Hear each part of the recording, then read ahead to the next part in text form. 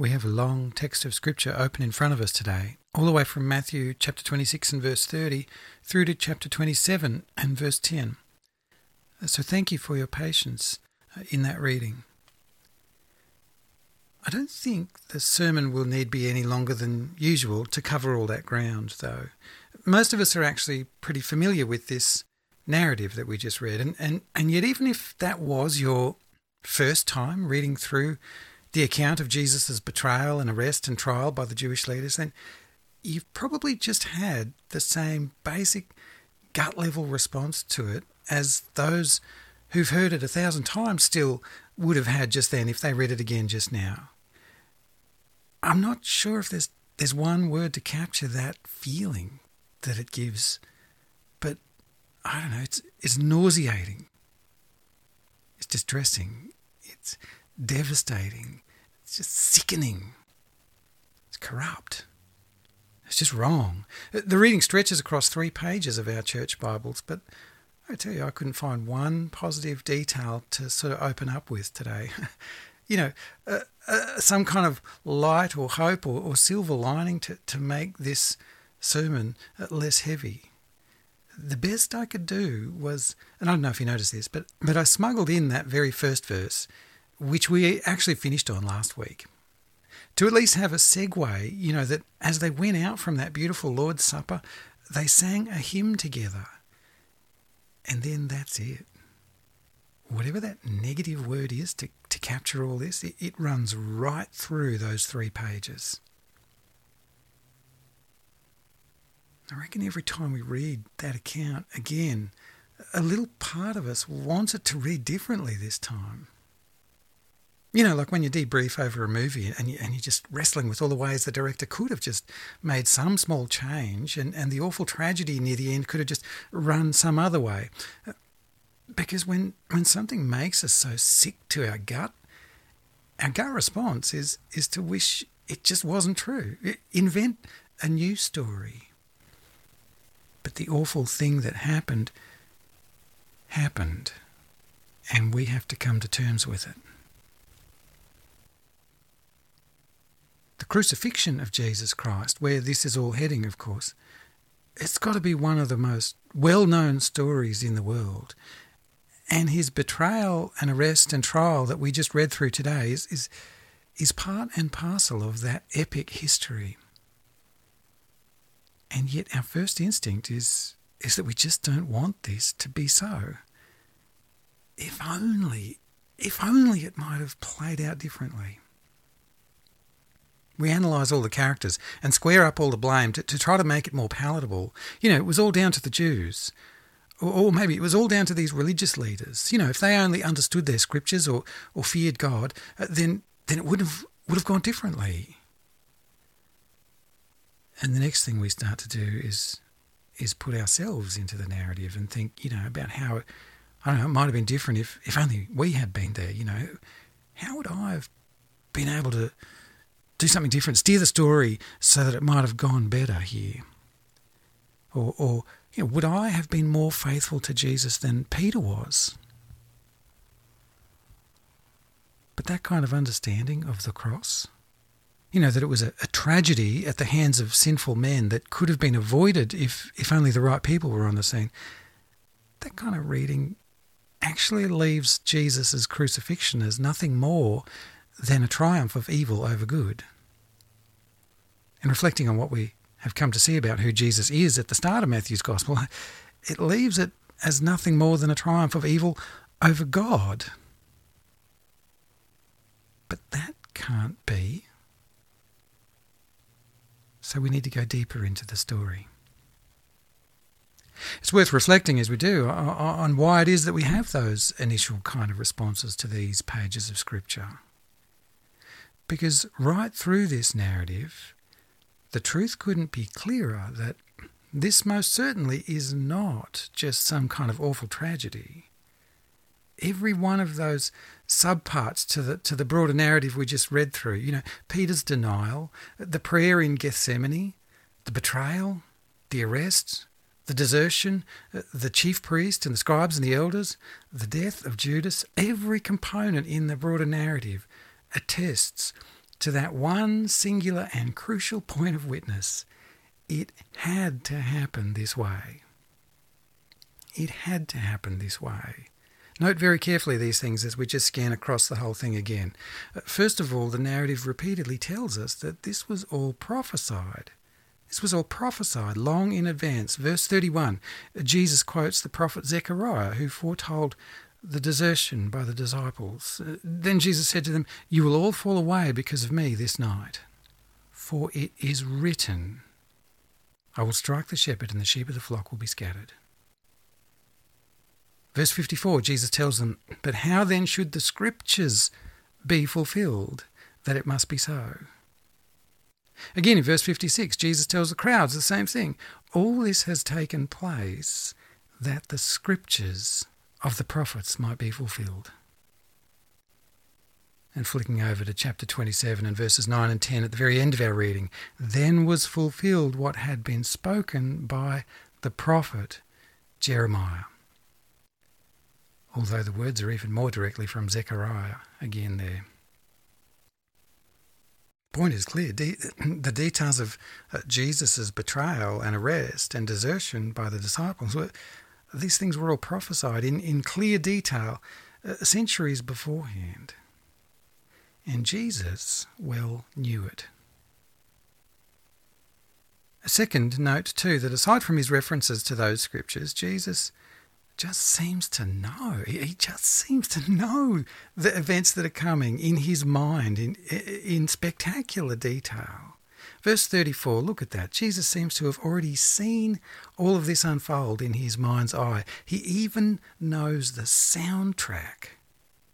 Jesus said to Peter, "Truly I tell you, this very night, before the rooster crows, you'll deny me 3 times." Verses 45 and 46, Jesus reminds us again that he has known that Judas will betray him all the while. We saw that last week in the first half of this chapter that James preached for us, but later on, check out, if you can, John chapter 6. John chapter 6, and you'll see that Jesus knew Judas's betrayal from the moment he first called him as a disciple. And now here in Matthew 26:45, Jesus even knows that this, right now, this is that moment. Then he came to the disciples and said to them, "Sleep and take your rest later. See, the hour is at hand, and the Son of Man is betrayed into the hands of sinners. Rise, let us be going. See, my betrayer is at hand." And again in verse 50, Jesus said to Judas, "Friend, do what you came to do." So too, verse 56, just as he foretold, all the disciples left him and fled. And of course, from verse 36, we remember too that Jesus knew ever so clearly the pain, the loneliness and the pain that this was going to bring for him. Then Jesus went with them to a place called Gethsemane, and he said to his disciples, "Sit here while I go over there and pray." And taking with him Peter and the 2 sons of Zebedee, he began to be sorrowful and troubled. Then he said to them, "My soul is very sorrowful, even to death. Remain here and watch with me." And going a little farther, he fell on his face and prayed, saying, "My Father, if it be possible, let this cup pass from me. Nevertheless, not as I will, but as you will." And he came to the disciples and found them sleeping. And he said to Peter, "So could you not watch with me 1 hour?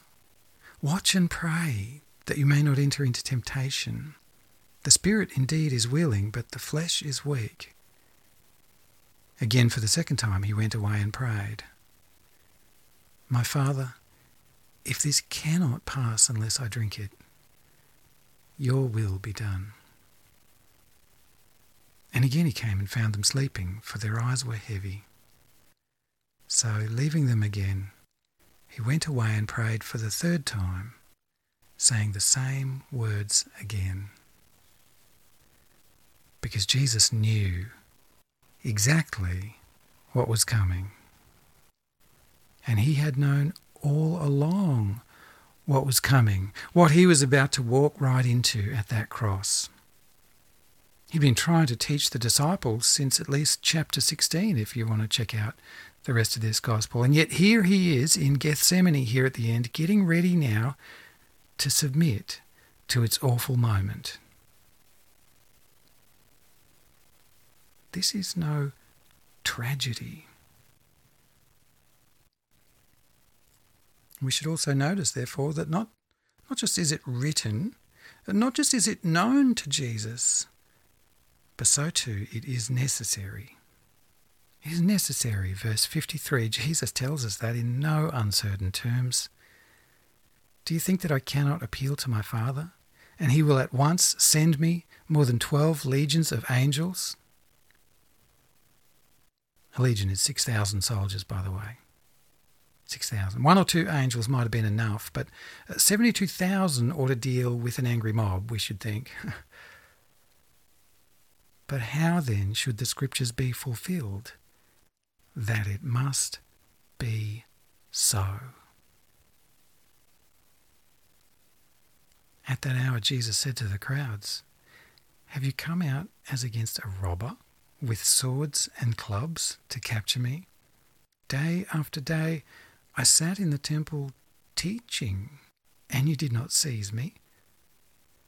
But all this has taken place, that the scriptures of the prophets might be fulfilled." This is necessary to fulfill God's promises in Scripture. It must be so. So as we get properly deep into this account, beyond that shallow, tragedy kind of reading of this story, we have no choice really but to listen to the narrative itself tell us in all these different kinds of ways that it had to happen. It had to happen. Our instinctive sense that it should somehow have played out any differently is wrong. There's no doubt, though, that the narrative is nevertheless still full of human failure and sin and atrocity. But because there's something far deeper at play here, Jesus submits to that. He submits to that. He allows himself to be taken, as he puts it in verse 45, into the hands of sinners. Imagine that as the next Jonathan Edwards sermon. An angry God in the hands of sinners. It's unfathomable, isn't it, to our minds? God allowing the evil he hates to triumph like this over him. I mean, look at these two scenes from verse 47 through 67. Mobs and swords and clubs, beatings, spitting, false witness and binding and condemning to death. Jesus, who is God with us. And of course the wicked plotting beforehand that we looked at last week, the plotting to bring this into being. And then if we flick to the end of today's reading, we see this wicked and callous lack of concern about Jesus' innocence. Look at chapter 27 and verse 4. Oh my word. Judas said to the wicked religious leaders, "I have sinned by betraying innocent blood." They said, "What is that to us?" Why should they care that Jesus was innocent? And throwing down the pieces of silver into the temple, Judas departed, and he went and hanged himself. But the chief priests, taking the pieces of silver, said, "It is not lawful to put them into the treasury, since it is blood money." They know that this is evil and wrong. They just don't care. So they took counsel and bought with them the potter's field as a burial place for strangers. Therefore that field has been called to this day the field of blood. The field of Jesus' blood, that is. Bought with the unwanted money that they had paid to shed his innocent blood. But all of that evil in the narrative doesn't overcome God. God allows these evil things. He allows this small triumph of evil here for his greater purposes. And Jesus submits to these sinful hands.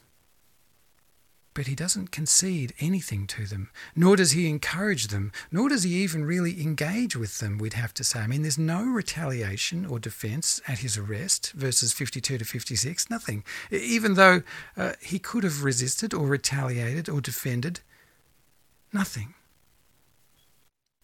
No response to the false witnesses brought against him, verse 63. Jesus remained silent. Have you nothing to say? Silence. And then there's no compliance with the chief priest either, let alone any bargaining or defending himself. Verse 64, when the high priest said to him, I adjure you by the living God. I cannot imagine a stronger demand be put on someone by the chief priest of the nation. I adjure you by the living God, tell us if you are the Christ, the Son of God. But Jesus dismisses him.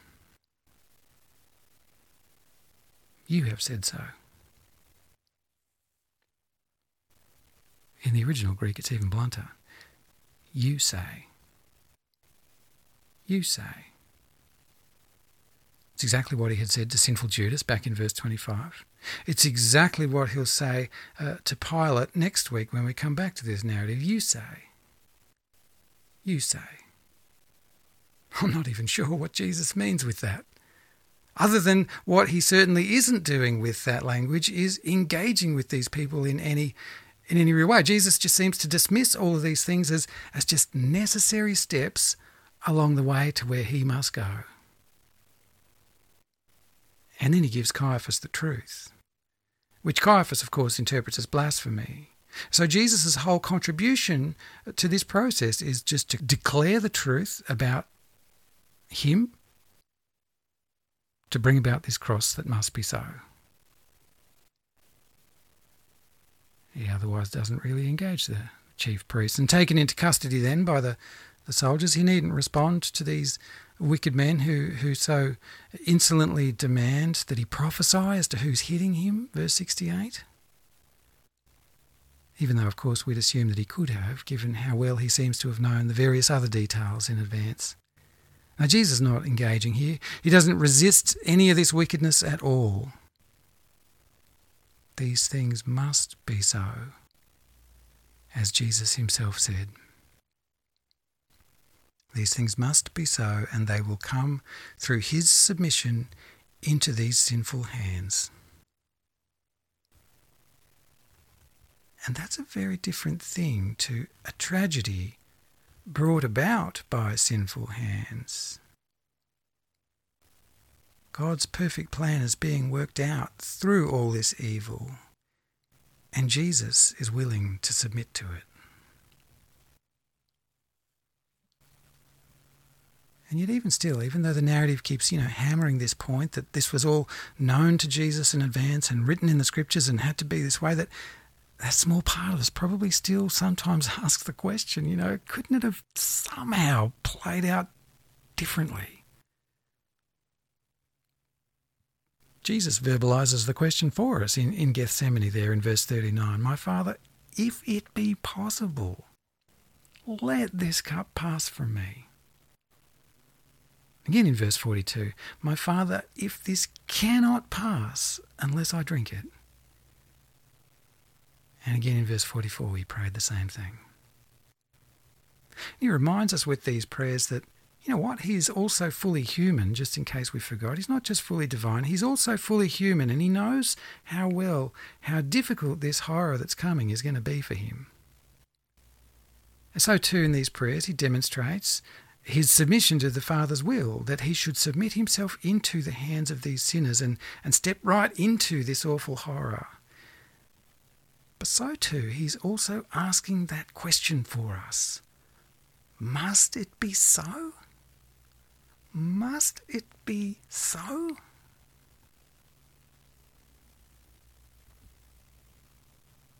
Yes.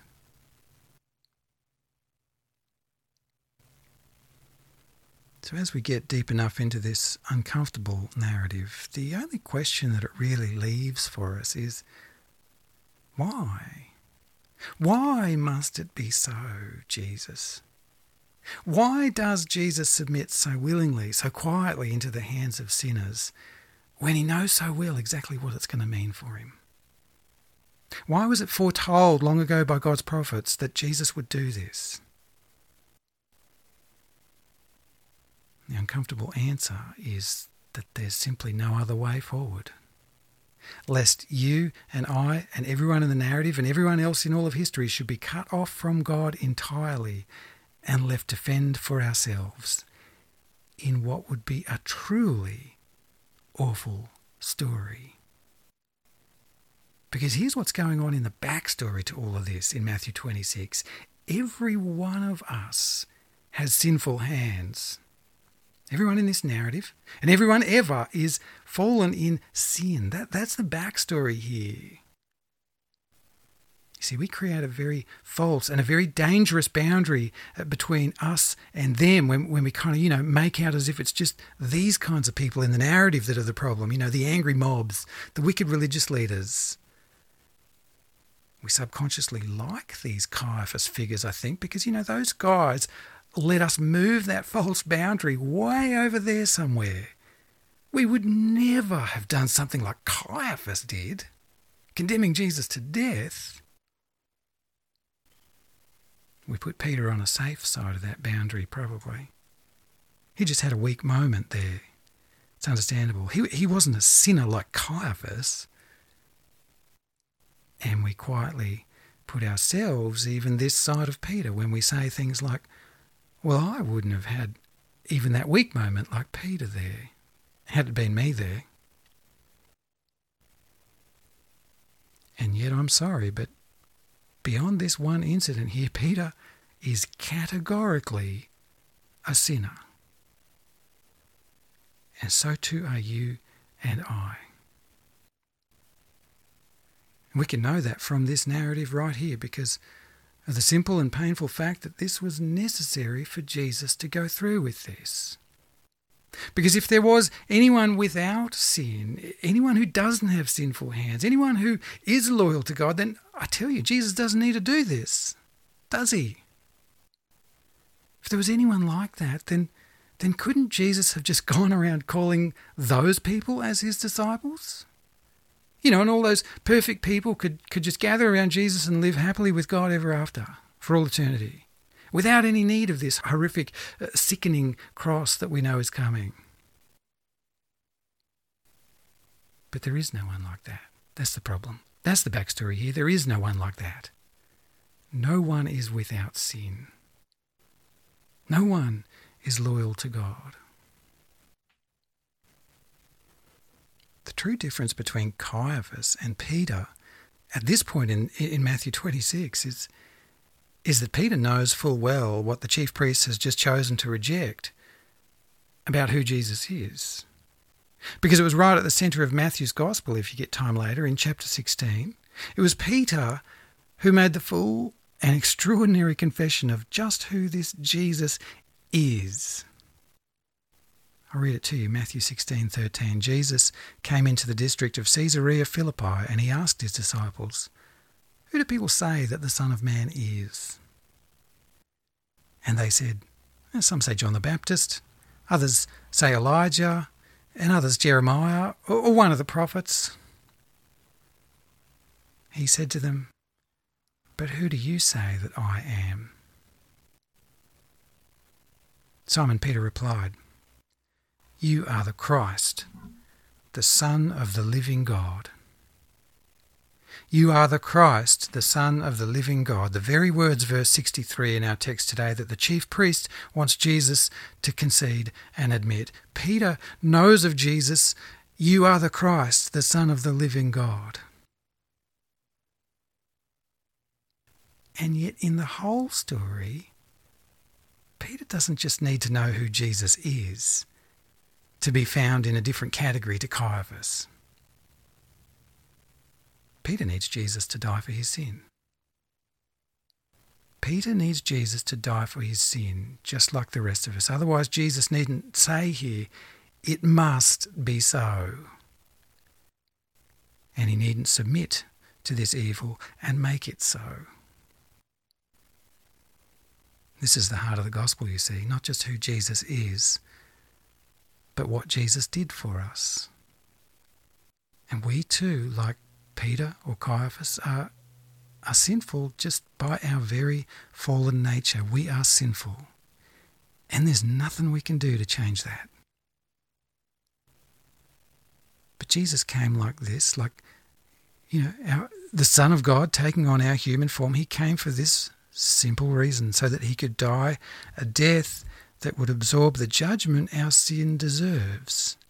Jesus submitted to this. He submitted his perfect nature into the hands of sinners, because in doing this, the judgment that God must carry out against our sin could be diverted away from us and onto himself. That's the gospel. And as uncomfortable as it may be, because it points out our sin, it simply is this way. Because we are all sinners.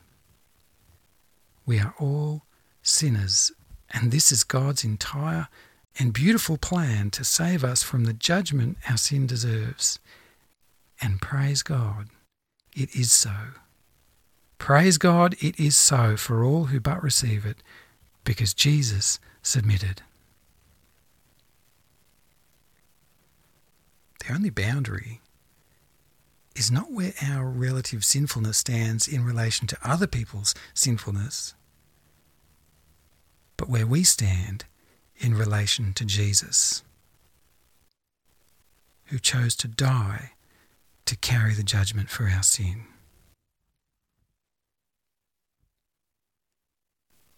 When that small part of us still yearns for these pages to be, some kind of mistake or tragedy, we really ought to probe and question deeply where that thought is coming from. Perhaps, I don't know if I can quote the Jedi, our thoughts betray us. Our thoughts betray us. Perhaps way deep down there is still some small part of us that just hasn't yet come to fully appreciate the utter need for this gospel right to the very core of our being that makes Jesus so willingly walk into this moment. Perhaps we are still just a little bit blind to the true depth of our sin. Be sure to catch the urgency of this matter, where we stand in relation to Jesus and his gospel, because he submits himself here to be judged by these sinners, knowing full well that it is he who will come back to judge sinners. In verse 64 he tells Caiaphas, "From now on you will see the Son of Man seated at the right hand of power and coming on the clouds of heaven." Presumably with at least 72,000 angels, verse 53. Jesus will come again to judge the sin of the world. He knows full well in all of this as he steps into this horror. He knows full well where the judgment should be falling. But he lets it fall on him here, on behalf of all who will trust him and be saved from that judgment when it comes. So hear this gospel call with urgency today. If we don't examine ourselves properly and concede that we too are sinners, and then let the judgment we deserve fall on Jesus, then our judgment must otherwise fall on us. Sin will not go unchecked in the final account. Either our judgment fell on Jesus, or it will fall on us. So examine, confess, come to Jesus and receive God's gracious gospel if you haven't received it already. If you have already done so, then take this familiar passage of Scripture and hear it again today as gospel comfort. Gospel comfort playing so sweetly and so softly for you today. Remember and rejoice that Jesus chose to do this for you. When you're reminded of your helpless state, when you get stuck in those stages of examining your sin and confessing your sin, remember too how this gospel ends.